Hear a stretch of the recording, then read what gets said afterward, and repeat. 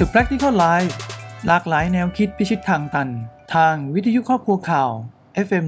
106สวัสดีครับกลับมาพบกับผมนะครับดร.พีระพีรัตน์ธัญวัฒน์ผ่อนกุลนะฮะกับรายการ The Practical Life นะครับทางช่องทาง FM 106นะครับหรือว่าจะรับชมรับฟังกันสดๆได้ทาง Facebook Fanpage วิทยุครอบครัวข่าว FM สทร FM 106ได้เช่นเดียวกันนะฮะก็ทุกวันศุกร์ครับเราจะมาพบกันช่วงบ่ายๆนะฮะ 14:30 ถึง 15:00 โดยประมาณนะครับแหมมีข่าวคราวที่มาจากต้นสัปดาห์นะครับก็ต้องขอแสดงความเสียใจด้วยนะฮะกับการจากไปนะครับของอดีตนายกรัฐมนตรีนะครับชินโซอาเบะนะฮะซึ่งเราก็คงทราบกันหมดแล้วนะครับว่าถูกยิงนะครับผมนะครับก็เสียชีวิตจากการถูกลอบสังหารนะฮะในระหว่างที่ปราศรัยในเมืองนารานะครับแต่เรื่องราวที่น่าสนใจผมอาจจะขอหยิบยกบางมุมพูดคุยกันสักนิดหนึ่งแล้วกันนะครับเนื่องจากตอนเกิดเหตุการณ์เนี่ยสื่อในบ้านเราเนี่ยก็รีบออกอากาศกันเยอะนะครับจนมีความเข้าใจผิดหลายเรื่องนะฮะที่ผมตกใจก็คือว่าเออผู้สังหารเนี่ยนะครับมือสังหารก็คือเทสึยะยามากามิเนี่ยฮะที่เป็นมือสังหารอดีตนายกรัฐมนตรีชินโซอาเบะเนี่ยนะครับอายุ41ปีนะครับแล้วก็มีการไปค้นหาข้อมูลในช่วงนั้นช่วงวันแรกๆเนี่ยออกมาก็บอกว่าเขาเป็นศาสตราจารย์ด้านการแพทย์นะแล้วก็มีความรู้ที่ยิงได้เนี่ยก็เพราะมีความรู้เรื่องกายวิภาคอะไรนะครับแล้วก็อาวุธปืนเนี่ยก็ทำขึ้นมาเองนะครับอย่างที่เราทราบนะฮะญี่ปุ่นเนี่ยเป็นประเทศที่เราเชื่อนะครับแล้วก็เราเห็นว่ามีความปลอดภัยนะครับเป็นอันดับต้นๆของโลกนะแล้วก็อาวุธปืนเนี่ยมีการควบคุมเป็นอย่างดีเท่าที่ผมได้ยินในข่าวก็คือว่าทางรัฐบาลญี่ปุ่นอนุญาตให้มีอาวุธได้เฉพาะคนที่ทำงานเกี่ยวกับเรื่องของทหารหรือเป็นนักกีฬานะแล้วปืนที่อนุญาตก็จะเป็นพวกปืนยาวปืนไรเฟิลนะครับเพราะว่ามีขนาดใหญ่พกพามองเห็นง่ายนะครับแต่ในกรณีเนี้ยมือสังหารเนี่ยเขาทำปืนที่ประดิษฐ์ขึ้นมาเองนะครับแต่ที่น่าตกใจก็คือหลังจากนั้น3-4วันเนี่ยข้อมูลที่ออกมาเนี่ยนะครับก็กลายเป็นว่าคนที่เป็นมือสังหารที่โดนจับได้หลังจากที่ได้ยิงไปแล้วนะครับเทสึยะยามากามิเนี่ยโอละพ่อครับไม่ใช่ศาสตราจารย์ด้านการแพทย์นะฮะบังเอิญชื่อของเทสึยะยามากามิไปตรงกันกับศาสตราจารย์ด้านการแพทย์ท่านนั้นนะฮะแล้วก็แต่ว่าแน่นอนข้อมูลของที่ถูกต้องก็คือเขามาบอกภายหลังว่าคุณยามากามิเนี่ยเขาทำงานในกองกำลังป้องกันตัวเองนะครับทางทะเลของญี่ปุ่นก็เหมือนกับกองทัพเรือนะครับมีอยู่ในช่วงเวลาหนึ่งนะฮะแล้วก็ปัจจุบันเนี่ยเป็นคนว่างงานเขาก็มีปัญหาครอบครัวนะครับแล้วก็เลยเป็นที่มาว่าไปผูกพันกับเรื่องของการเมืองนโยบายต่างๆแล้วก็เกิดการสังหารอดีตนายกรัฐมนตรีญี่ปุ่นชินโซอาเบะในที่สุดนะครับสิ่งที่น่าสนใจก็คือว่ายุคนี้เนี่ยผมว่าข้อมูลข่าวสารด้วยความรวดเร็วนะครับมันก็อาจจะตามมาด้วยความคลาดเคลื่อนตามมาด้วยความไม่เขาเรียกว่าขาดความแม่นยำอะครับเพราะว่าด้วยความที่ทุกสื่อมีการนำเสนอข่าวลักษณะนี้ใช่ไหมครับแหล่งที่มาที่ไปต่างๆบางครั้งก็อาจจะยังไม่ได้เช็ค100%แต่จำเป็นต้องออกมาก่อนคราวนี้ผู้ที่เสพสื่อเข้าไปเนี่ยบางทีก็อาจจะตีความแล้วเข้าใจผิดได้ผมก็ไม่รู้เหมือนกันนะครับว่าในประเทศญี่ปุ่นอาจจะไม่รู้เหมือนกันนะถ้าเขาเห็นข่าวในเมืองไทยเนี่ยแล้วก็บอกว่าเทสึยะยามากามิเนี่ยเป็นศาสตราจารย์ด้านการแพทย์เนี่ยเจ้าตัวที่เป็นคุณเทสึยะดรเทสึยะยามากามิเนี่ยเขาจะรู้สึกยังไงอะเขาไม่ได้ทำอะไรเลยด้วยซ้ำแต่กลายเป็นว่าชื่อก็ขึ้นหราว่าเป็นมือสังหารไปเรียบร้อยแล้วอันนี้ก็น่าคิดเหมือนกันนะครับก็อันนี้ก็จะเป็นสิ่งที่ผมอยากหยิบยกมาให้พวกเราได้เห็นนะครับว่าข่าวอะไรก็แล้วแต่ที่ผ่านหน้าเราในแต่ละวันนะครับรับได้ครับรับได้แต่ก็ต้องคิดวิเคราะห์แล้วก็แยกแยะนิดนึงนะครับว่าถ้าไม่มั่นใจก็อาจจะต้องหาข้อมูลเพิ่มเติมสักนิดนึงนะครับเพราะว่าถ้าเราไม่ได้เช็คเนี่ยแล้วเราไม่ได้คิดวิเคราะห์แยกแยะเนี่ยแล้วเราเอาประเด็นเหล่านั้นไปพูดต่อไปแชร์ต่อไปขยายผลต่อไปวิเคราะห์ต่อมันก็จะส่งผลเสียตามมากับ บุคคลอื่นๆที่เราอาจจะไปวิพากษ์วิจารณ์หรือว่าแม้กระทั่งตัวเราเองได้นะฮะตรงนี้ก็อยากจะฝากไว้นะครับก็ระมัดระวังกันนิดนึงนะครับ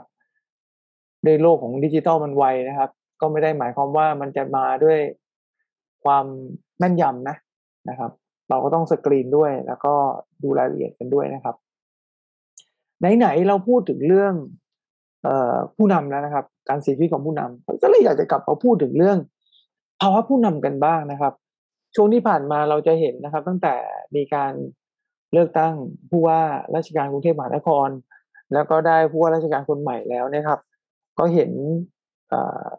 ท่านชาติชาติเนี่ยก็แสดงตัวอย่างเป็นโรลโมเดลที่ดีในหลายๆเรื่องนะครับ แต่วันนี้ไม่ได้จะมาคุยเรื่องของสิ่งที่ท่านชาติชาติเขาทำนะเพียงแต่ว่ามันเป็นจุดประกายที่สำคัญนะครับว่าถ้าเราจะเป็นผู้นำเนี่ยท่ามกลางการท่ามกลางโลกที่มันมีการเปลี่ยนแปลงท่ามกลางโลกที่มันหมุนไวๆอย่างเงี้ยมันจะต้องเป็นผู้นำแบบไหนดีนะครับแล้วก็เป็นผู้นำที่มีความสามารถหรือมีคุณสมบัติอะไรได้บ้างนะฮะ ก็ก็เลยขอหยิบยกบทความนะครับซึ่งมาจากการเอ่อสรุปหนังสือนะครับของเอ่อเบรเน่บราวน์นะครับก็เป็นของหนังสือที่ชื่อว่า Dare to Lead นะครับก็ถ้าภาษาไทยเขาก็มีแปลแล้วนั่นแหละนะฮะคือหนังสือเล่มนี้นะครับก่อนที่จะพูดถึงหนังสือเล่มนี้ขอเกริ่นนิดนึงเพราะว่ามันมีน้องๆหลายๆคนเนี่ยมักจะถามมาว่า การเป็นผู้นำที่ประสบความสำเร็จเนี่ยมันต้องมาแบบ born to be หรือเปล่าทักษะผู้นำทำไมถึงฝึกยากทักษะผู้นำทำไมถึงเป็นกันได้ยากนะฮะแล้วหลายๆคนก็เคยสงสัยนะครับเหมือนตัวผมเองพอได้ฟังปุ๊บผมก็สงสัยเหมือนน้องเขาเหมือนกันว่าแล้วในชีวิตเราเนี่ยเราก็อาจจะเจอทั้งผู้นำทั้งเก่งและไม่เก่งหลากหลายประเภทเวลาเราเจอผู้นำที่เก่งเราก็สงสัย ว่าทำอะไร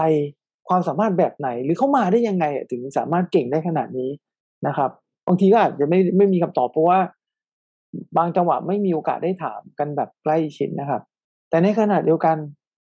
เราก็เห็นผู้นำแย่ๆเยอะแยะเลยนะครับที่อยู่ในสังคมการทำงานของเราเนี่ยก็แอบสงสัยไม่ได้อะไรกันคนที่ไม่มีความสามารถแบบนี้แต่ทำไมสามารถขึ้นมาเป็นผู้นำได้อันนี้มันก็จะเป็น คำถามที่เกิดถึงทั้งสองด้านเหมือนกัน แต่วันนี้ในเรื่องของ Dare to Lead เนี่ยคงไม่ได้มาตอบคำถามในมุมของว่าทำไมคนไม่เก่งถึงขึ้นมาเป็นผู้นำได้นะครับ แต่ว่าหนังสือเล่มนี้ผมว่ามันเป็นมุมมองของเรื่องการทักษะการเป็นผู้นำทำยังไงถึงเราจะมีทักษะนี้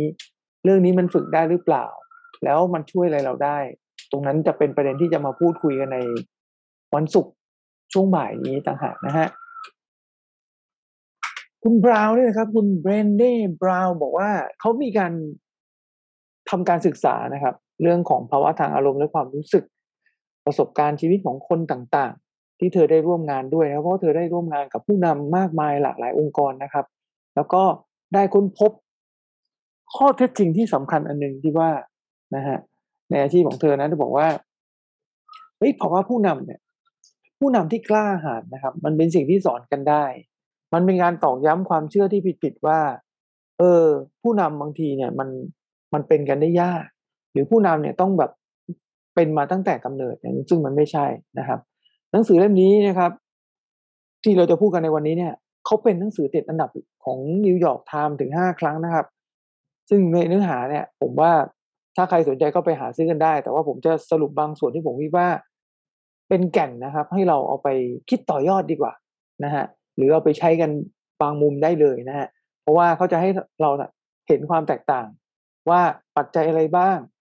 ที่จะช่วยให้เราเนี่ยประสบความสำเร็จในหน้าที่การงานในฐานะการเป็นหัวหน้าหรือผู้จัดการนะฮะและจะช่วยพัฒนาความสามารถในการจัดการของเราเพื่อนำทีมงานไปสู่ความสำเร็จให้ได้ด้วยนะครับเวลาเราพูดถึงผู้นำนะฮะมันก็มีความย้อนแย้งผมไม่ได้เป็นผู้นำอะผมไม่ได้เป็นไม่ได้มีลูกน้อง ไม่ได้เป็นหัวหน้าไม่ได้เป็นเจ้านายใครเงี้ยแล้วทำไมผมต้องสนใจทักษะผู้นำด้วยเดี๋ยวก่อนเข้าใจผิดแล้วเราสามารถเป็นผู้นำโดยธรรมชาติก็ได้นะครับเป็นพี่ของน้อง เป็นผู้นำในบางกรณีในที่ทำงานนำงานทำเป็นผู้นำในโปรเจกต์เป็นผู้นำใน assignment อะไรก็ได้ที่เราถูกมอบหมายนะครับหรือแม้กระทั่งเป็นผู้นำในชีวิตตัวเองดังนั้นเราจะบอกว่าทักษะผู้นำเนี่ยไม่มีประโยชน์ไม่ใช่แต่ทักษะเนี้ยมันต้องปรับให้เหมาะกับบริบทที่เราจะเอาไปใช้ต่างหากนะครับเขาบอกกันว่าถ้าทีมของเรามีชื่อเสียงมาอย่างยาวนานสมมุตินะถ้าเราไปอยู่ในองค์กรเข้าไปอยู่ใหม่นะครับแล้วปรากฏว่าทีมของเรามีชื่อเสียงอยู่แล้วเนี่ยมาอย่างยาวนานแต่ว่าผลงานของทีมอะมันยังแค่อยู่ในระดับปานกลางอะนั่นหมายความว่าทีมเนี้ยยังยังขาดนะครับคนที่เป็นหัวหน้าของทีมนี้หรือเราหรือตัวเรานะครับถ้าเราอยู่ในทีมนี้อยู่แล้วเนี่ยแสดงว่าหัวหน้าคนเนี้ยยังไม่บรรลุวัตถุประสงค์และเป้าหมายของการเป็นหัวหน้าหรือผู้จัดการที่ดีได้นั่นแน่มี gap ให้ improve นะครับดังนั้นเขาบอกว่าก้าวแรกของการเป็นหัวหน้าหรือผู้จัดการที่ดีก็คือต้องเข้าใจก่อนว่าการบริหารจัดการหมายถึงอะไรนะฮะและหัวใจของการบริหารจัดการนั่นก็คือเราต้องเชื่อว่าการทำงานเป็นทีมสามารถประสบความสำเร็จได้มากกว่าการทำงานทุกอย่างด้วยตัวคนเดียวอันนี้เห็นด้วยผมเชื่อว่าพวกเราก็เห็นด้วยข้ามาคนเดียวมันก็เหนื่อยคนเดียวไงนะครับแต่ไปเป็นทีมอะมันไปได้ไกลกว่านะครับแต่ก็ไม่ใช่หมายความว่าทุกทีมจะไปได้ไกลนะครับเพราะว่าหัวหน้านี่แหละต้องเข้าใจวิธีการบริหารจัดการไงเพราะถ้าไม่เข้าใจวิธีการบริหารจัดการก็จะไม่สามารถทำให้ทีมคืบหน้าไปอย่างมีประสิทธิภาพได้นะครับนะอย่างที่บอกเราต้องเข้าใจยุคนี้ทำงานด้วยตัวเองคนเดียวไม่ได้แล้วนะครับเราจะมาบอกว่า one man show ไม่รอดครับมันอาจจะได้ดีในช่วงเวลาหนึ่งนะครับแต่ระยะยาวเนี่ยมันไปไม่ไหวแน่นอนนะครับดังนั้นการเป็นหัวหน้าหรือผู้จัดการเนี่ยความรับผิดชอบหลักๆนะครับก็คือการพยายามพาทุกคนนะฮะในทีมของเราเนี่ยไปถึงผลลัพธ์ที่ดีจากการทำงานร่วมกันนั่นเองก็เรียกง่ายๆว่าสำเร็จด้วยกันทุกคนนั่นเองนะครับในหนังสือเล่มนี้เขาบอกว่ามันมี3สิ่งนะฮะที่หัวหน้าหรือผู้จัดการที่ดีต้องคิดให้คุณทุกวันนะฮะเขาบอกอย่างนั้นเลยนะ1ต้องแน่ใจว่าทีมของเราเนี่ยตระหนักถึงเรื่องความสำเร็จและใส่ใจในการบรรลุเป้าหมายเริ่มต้นง่ายๆนะครับจากการที่เราต้องเชื่อและเข้าใจในความสามารถในการจัดการของเราเองเสียก่อนแล้วก็คว้าทุกโอกาสที่เราสามารถจะแบ่งปันความเข้าใจและความเชื่อและเป้าหมายของเราเนี่ยให้ทุกคนในทีมเนี่ยเข้าใจเพื่อจะไปในทิศทางเดียวกันได้ด้วยอันนี้ใช่ครับมันเป็นเรื่องของ buy in process เพราะถ้าเราไม่มีเซสชันแบบนี้ไม่สร้างความเชื่อมั่นให้กับทีมของเรานะครับเขาก็ยิ่งไม่มั่นใจไปอีกว่าวิธีการของเราเนี่ยมันจะพาไปถึงเป้าหมายได้อย่างไรนะฮะดังนั้น buy in นะครับสำคัญจริงๆนะครับอันที่2นะฮะเราจำเป็นต้องเลือกคนที่ถูกต้องและเหมาะสมกับองค์กรของเราด้วยเพราะว่าทีมงานนะหรือบุคลากรที่ประกอบกันเนี่ยกลายเป็นองค์กรเนี่ยทุกคนมันต้องมาด้วยแรงจูงใจอะมีแรงจูงใจในการทำงานเพราะแรงจูงใจนี่มันจะขับเคลื่อนเพิ่มขีดความสามารถและศักยภาพให้ไปถึงความสำเร็จได้นะครับแต่ปัญหาก็คือว่าถ้าเราเนี่ยขาดทีมที่ดียังไม่พอนะไม่มีทีมที่ดียังไม่พอนะสภาพแวดล้อมในการทำงานยังไม่ได้อีกนะเราก็จะเจอแต่ปัญหาทุกเมื่อเชื่อวันแล้วก็มันก็จะทำให้เราเนี่ยไม่สามารถประสบความสำเร็จได้นะครับอันที่3แผนที่เขาบอกว่าเส้นทางของความสำเร็จเส้นทางที่จะไปสู่ความสำเร็จเป็นสิ่งสำคัญนะฮะเรามีทีมที่ดีอยู่แล้วแต่เขาไม่รู้ว่าจะไปทางไหนหรือไม่เข้าใจกระบวนการทำงานอย่างแท้จริงปัญหาความยุ่งยากซับซ้อนก็จะเกิดเพิ่มมากยิ่งขึ้นนะฮะมีการพูดกันเลยนะครับสามเดือนแรกเนี่ยในการเข้าไปทำงานที่ใหม่ในฐานะของการเข้าไปเป็นหัวหน้าหรือหัวหน้าทีมหรือผู้จัดการเนี่ยนะครับก็คือเราต้องวิเคราะห์ก่อนว่าความสำเร็จของเราคืออะไรนะฮะเพื่อเราได้เข้าถึงบทบาทวางแผนหน้าที่การบริหารจัดการของเราได้นะครับและต้องช่วยสร้างให้คนอื่นเชื่อถือในตัวเราด้วยว่าเรามีความสามารถเพียงพอที่จะนำทีมนี้ได้นะฮะเขาก็มีการแบ่งให้เห็นนะครับในหนังสือเล่มนี้ก็บอกว่านี่คือบทบาททั่วๆไปที่เรามักจะเห็นของหัวหน้าหรือผู้จัดการนะครับซึ่งอยู่ในช่วง3 เดือนแรกนะฮะก็จะมีแบบแรกก็คือไปแบบเป็นเด็กฝึกงานอันนี้ก็จะเป็นประมาณว่าเราก็จะมีหัวหน้าของเราอีกทีใช่ไหมครับ ง่ายที่สุดก็คือเข้าไปเป็นแบบเด็กฝึกงานเรียนรู้ทุกอย่างนะครับโดยขอคำชี้แนะคำสั่งสอนจากหัวหน้าของเราอีกทีนะครับแล้วก็เราเรียนรู้จากเขาโดยตรงอันนี้ก็เป็นแบบหนึ่งแต่ถามว่าในชีวิตจริงถ้าเข้าไปเป็นหัวหน้าแล้วเนี่ยหัวหน้าของหัวหน้าหรือหัวหน้าของเราจะลงมาสอนไหมอันนี้ก็ต้องตั้งคำถามไว้ก่อนนะมันไม่ได้ง่ายนะครับหรือจะไปแบบที่สองก็คือเป็นผู้บุกเบิกนะครับก็คือก็ต้องพัฒนาเข้าไปดูนู่นดูนี่นะครับแล้วก็ให้คนในทีมมีส่วนร่วมในการร่วมกันสร้างคุณค่าเนาะแล้วก็เข้าไปเนี่ยเวลาไปเป็นผู้บุกเบิกมันก็ไม่พ้นเรื่องของการต้องหาแนวร่วมเพื่อจะสร้างแรงสนับสนุนจากคนอื่นๆนะครับคนอื่นๆก็ไม่ได้หมายความว่าในทีมเราอย่างเดียวหัวหน้าของเราด้วยหรือหัวหน้าของคนอื่นๆที่อยู่ทีมอื่นในองค์กรด้วยนะครับเพราะบางครั้งเนี่ยเราเองก็ไม่ได้รู้ทุกเรื่องจำเป็นต้องได้รับความรู้หรือความช่วยเหลือจากคนอื่นๆได้ด้วยเช่นกันนะครับ หรือแบบที่สามเป็นผู้จัดการใหม่นะครับคือไปแทนคนเก่าที่เขาเพิ่งออกไปนะฮะก็อันนี้ก็เหมือนกันนะครับผมว่าถ้าเราเข้าไปใหม่โดยส่วนใหญ่มันจะเป็นการมีระยะดูเชิงกันเพราะว่าทีมงานที่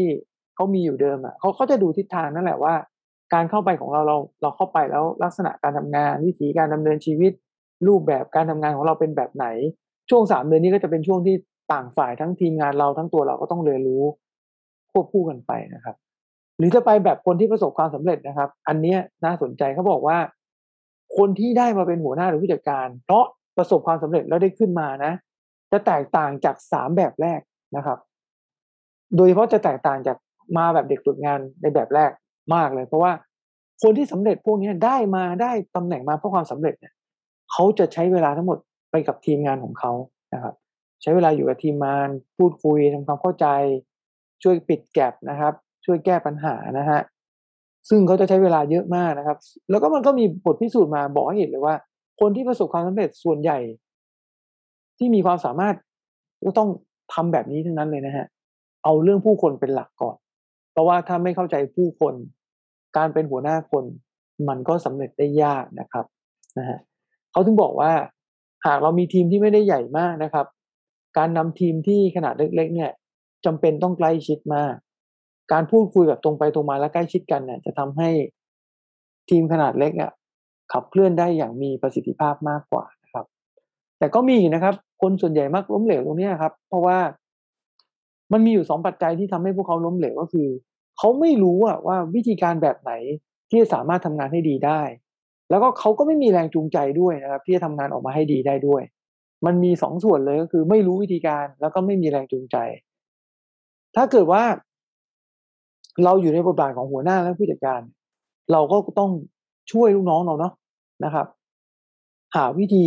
แนะนำวิธีให้เขารู้วิธีทำงานที่มีประสิทธิภาพและถูกต้องแล้วก็ค้นหาแรงจูงใจแล้วก็กระตุ้นแรงจูงใจหรือถ้าไม่มีก็ต้องสร้างแรงจูงใจให้เขานะครับให้เขามีแรงขับเคลื่อนในการทำงานออกมาอย่างมีประสิทธิภาพด้วยนะฮะ นี่แหละก็ปัญหาคือบางคนเนี่ยเขาไม่รู้วิธีการทำงานไงวิธีที่ดีทำยังไงคือบางทีเนี่ยเราชอบคิดว่าหัวหน้าหลายคนชอบคิดว่าลูกน้องต้องเก่งลูกน้องอายุขนาดนี้แล้วต้องรู้ลูกน้องมีประสบการณ์ขนาดนี้แล้วก็ต้องรู้อ้าวถ้าเขารู้เขาคงมาเป็นหัวหน้าเราไปแล้วไหมนะครับดังนั้นหน้าที่เราต่างหากที่ต้องไม่ตั้งสมมุติฐานที่ว่าลูกน้องเราไม่เก่งแต่เราต้องตั้งสมมุติฐานใหม่ว่าลูกน้องเราสามารถพัฒนาได้ และเราก็ต้องหาวิธีการที่มันเหมาะแล้วก็ตรงโจทย์ตรงจริตเขาเพื่อพัฒนาเขาไปข้างหน้าให้ได้ด้วยนะครับนะฮะมันก็ยังมีปัญหาอีกมากมายครับที่ซ่อนอยู่ภายในทีมของเรานะครับผมว่าอีกอันหนึ่งก็ทางหนังสือเล่มนี้เขาก็พูดไว้ซึ่งผมเห็นด้วยคือเราพูดแต่เป้าหมายองค์กรแต่เราไม่เคยถามพนักงานว่าเป้าหมายส่วนตัวเขาเป็นยังไงด้วยนะครับบางทีที่เขาไม่เปลี่ยนแปลงไม่ปรับปรุงเนี่ยเขาอาจจะมีบางสิ่งบางอย่างซ่อนอยู่ในใจก็ได้นะครับ เขาอาจจะมีความกังวล มีปัญหามากมายที่มาจากด้านอื่นๆ แล้วมันกระทบกับงานก็ได้ เลยทำให้ขาดแรงจูงใจ แล้วก็ไม่อยากจะพัฒนาตัวเองนะครับ ดังนั้นอย่างที่บอกใกล้ชิดสนทนาแบบตรงไปตรงมาเนี่ยแล้วพูดคุยกันเรื่องของความคาดหวังที่เรามีต่อเขารับฟังเขาในเรื่องเป้าหมายทั้งส่วนตัวส่วนงานนะครับแล้วเราอาจจะพบทางออกที่มันลงตัวแล้วก็ในที่สุดก็นำไปสู่การที่สามารถทำให้ทีมงานของเราเนี่ยทำงานร่วมกับเราได้โดยที่มีทั้งแรงจูงใจแล้วก็ พัฒนาทักษะควบคู่ไปด้วยก็ได้มันก็ต้องคุยครับสุดท้ายไม่คุยไม่ได้นะครับอีกเรื่องหนึ่งเขาบอกว่าหัวหน้าที่ดีหรือผู้จัดการที่ดีประสบความสำเร็จได้เนี่ยเรื่องของข้อเสนอแนะสำคัญมากนะครับเพราะว่ามันเป็นเรื่องของการเสนอความคิดเห็นเพื่อให้เกิดการพัฒนาข้อเสนอแนะที่สำคัญที่สุดก็คือข้อเสนอแนะประเภทที่สามารถสร้างแรงบันดาลใจหรือจุดประกายให้เราหรือทีมงานเนี่ยเปลี่ยนพฤติกรรมไปในทางที่ดีได้หรืออยากทำให้ตัวเองมีชีวิตที่ดีขึ้นได้นะครับ เขาก็บอกว่าถ้าเราจะเสนอแนะใครเนี่ยนะมันต้องผลักดันให้มันเกิดการเปลี่ยนแปลงซึ่งมันมี4ขั้นตอนนะครับสำหรับข้อเสนอแนะที่ยอดเยี่ยมนะครับ1ตั้งเป้าหมายสิ่งที่คาดหวังให้ชัดเจนตั้งแต่แรกนะครับอ่าเสนอแนะตั้งให้ชัดเจนเลยนะตั้งแต่แรกเหมือนกับเราตั้งเข็มทิศเนาะกด GPS เนี่ยรู้เลยว่าจะไปที่ไหนนะครับ2กำหนดลักษณะงานที่ยอดเยี่ยมให้กับสำหรับทีมของเราและเปรียบเทียบงานทั้งระดับปานกลางและงานที่ไม่ดีแสดงให้เขาเห็นไงว่าน้องๆพี่ๆน้องๆที่อยู่ภายใต้การดูแลของเราเนี่ยจะเป็นแบบทีมระดับไหนอะกลางล่างบนให้เห็นเลยนะครับแล้วก็ข้อที่3แบ่งปันความคิดเห็นเกี่ยวกับพฤติกรรมอย่างสม่ำเสมอและรอบคอบเรื่องพวกนี้ก็ต้องพูดคุยนะฮะแล้วก็ข้อเสนอที่นำเสนอเนี่ยก็ต้องครอบคลุมทุกแง่มุม360องศานะครับเน้นเรื่องของงานเพื่อให้เป็นประโยชน์กับตัวเขาเองนะครับแล้วก็ตัวองค์กรให้มากที่สุดนะฮะ แต่มันก็จะมีเรื่องหนึ่งนะครับอาการหรือโรคลักษณะหนึ่งดีกว่าแต่มันคงไม่ใช่โรคร้ายแต่มันเป็นอาการที่ทำให้หัวหน้าและผู้นำหลายๆคนเนี่ยเอ่อเขาเรียกว่าไปได้ไม่สุดไม่สามารถรีดความสามารถออกมาได้เพราะอาการที่กำลังพูดเนี่ยคืออาการที่เราอะมักจะหลวมตัวคิดไปว่าเรายังไม่ดีพออะยังไม่เก่งพอนะครับภาษาอังกฤษเขาเรียกว่า imposter syndrome เนาะมันก็จะเกิดขึ้นเรื่อยๆแหละ เกิดขึ้นบ่อยไม่บ่อยขึ้นอยู่กับบริบทของแต่ละคนแต่ว่าพอเมื่อไหร่ก็แล้วแต่เราเคยเป็นลูกน้องแล้วเราเติบโตเป็นหัวหน้าเมื่อไหร่อาการ imposter syndrome อาจจะเกิดมากขึ้นบางทีเราวิตกกังวลมากความกดดันรอบตัวเนี่ยโรคนี้ก็จะอาการนี้จะเกิดขึ้นได้แต่ถ้าเป็นระดับบุคคลวิธีเช็คง่ายๆก็คือ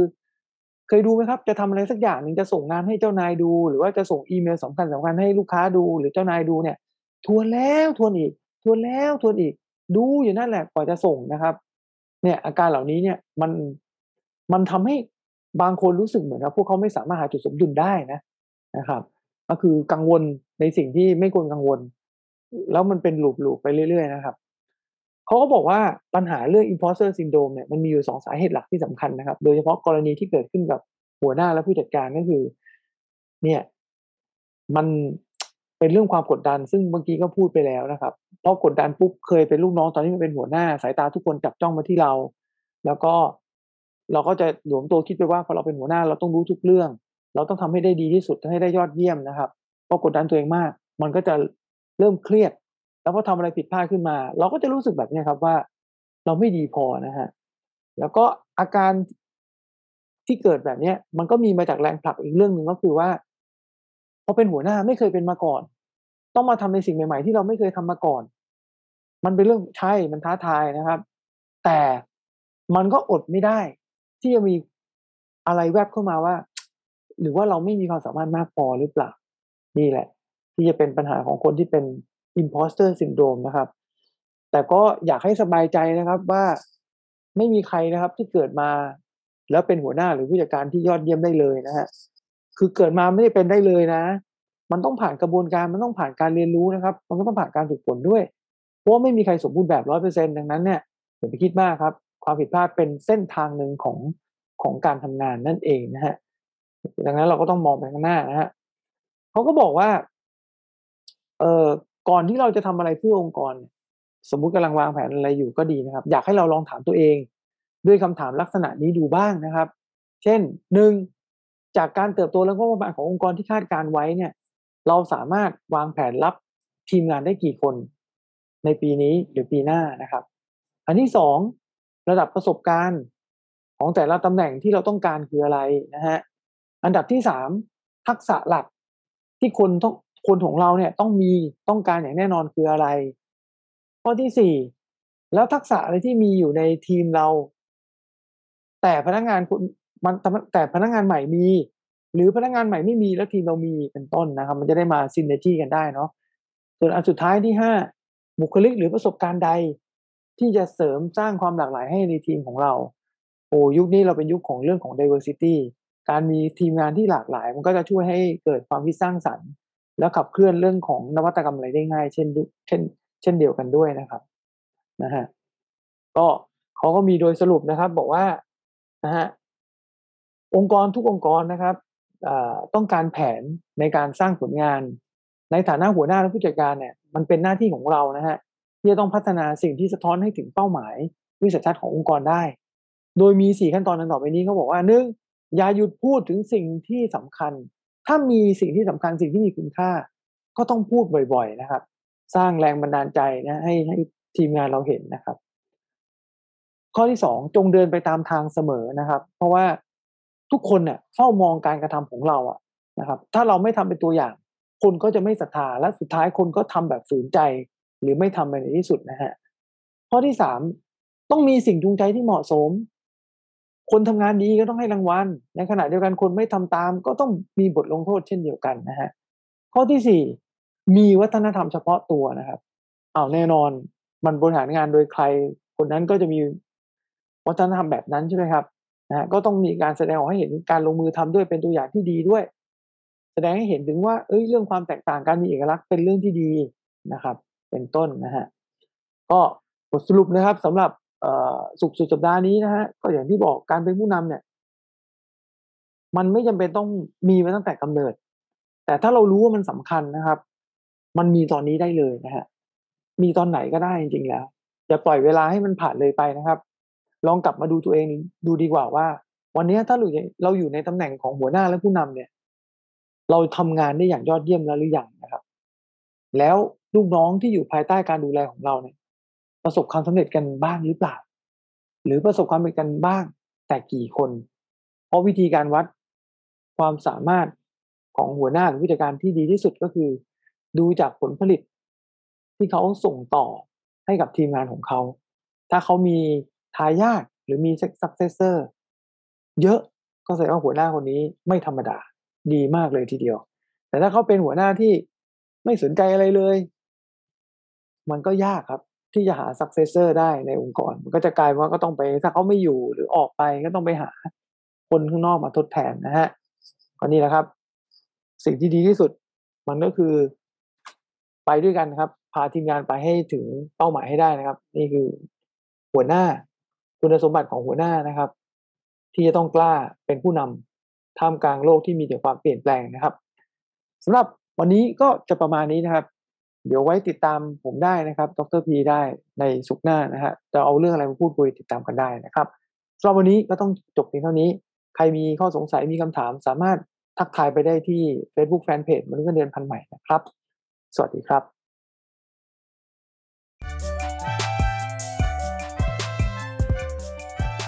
The Practical Life หลากหลายแนวคิดพิชิตทางตันทางวิทยุครอบครัวข่าว FM 106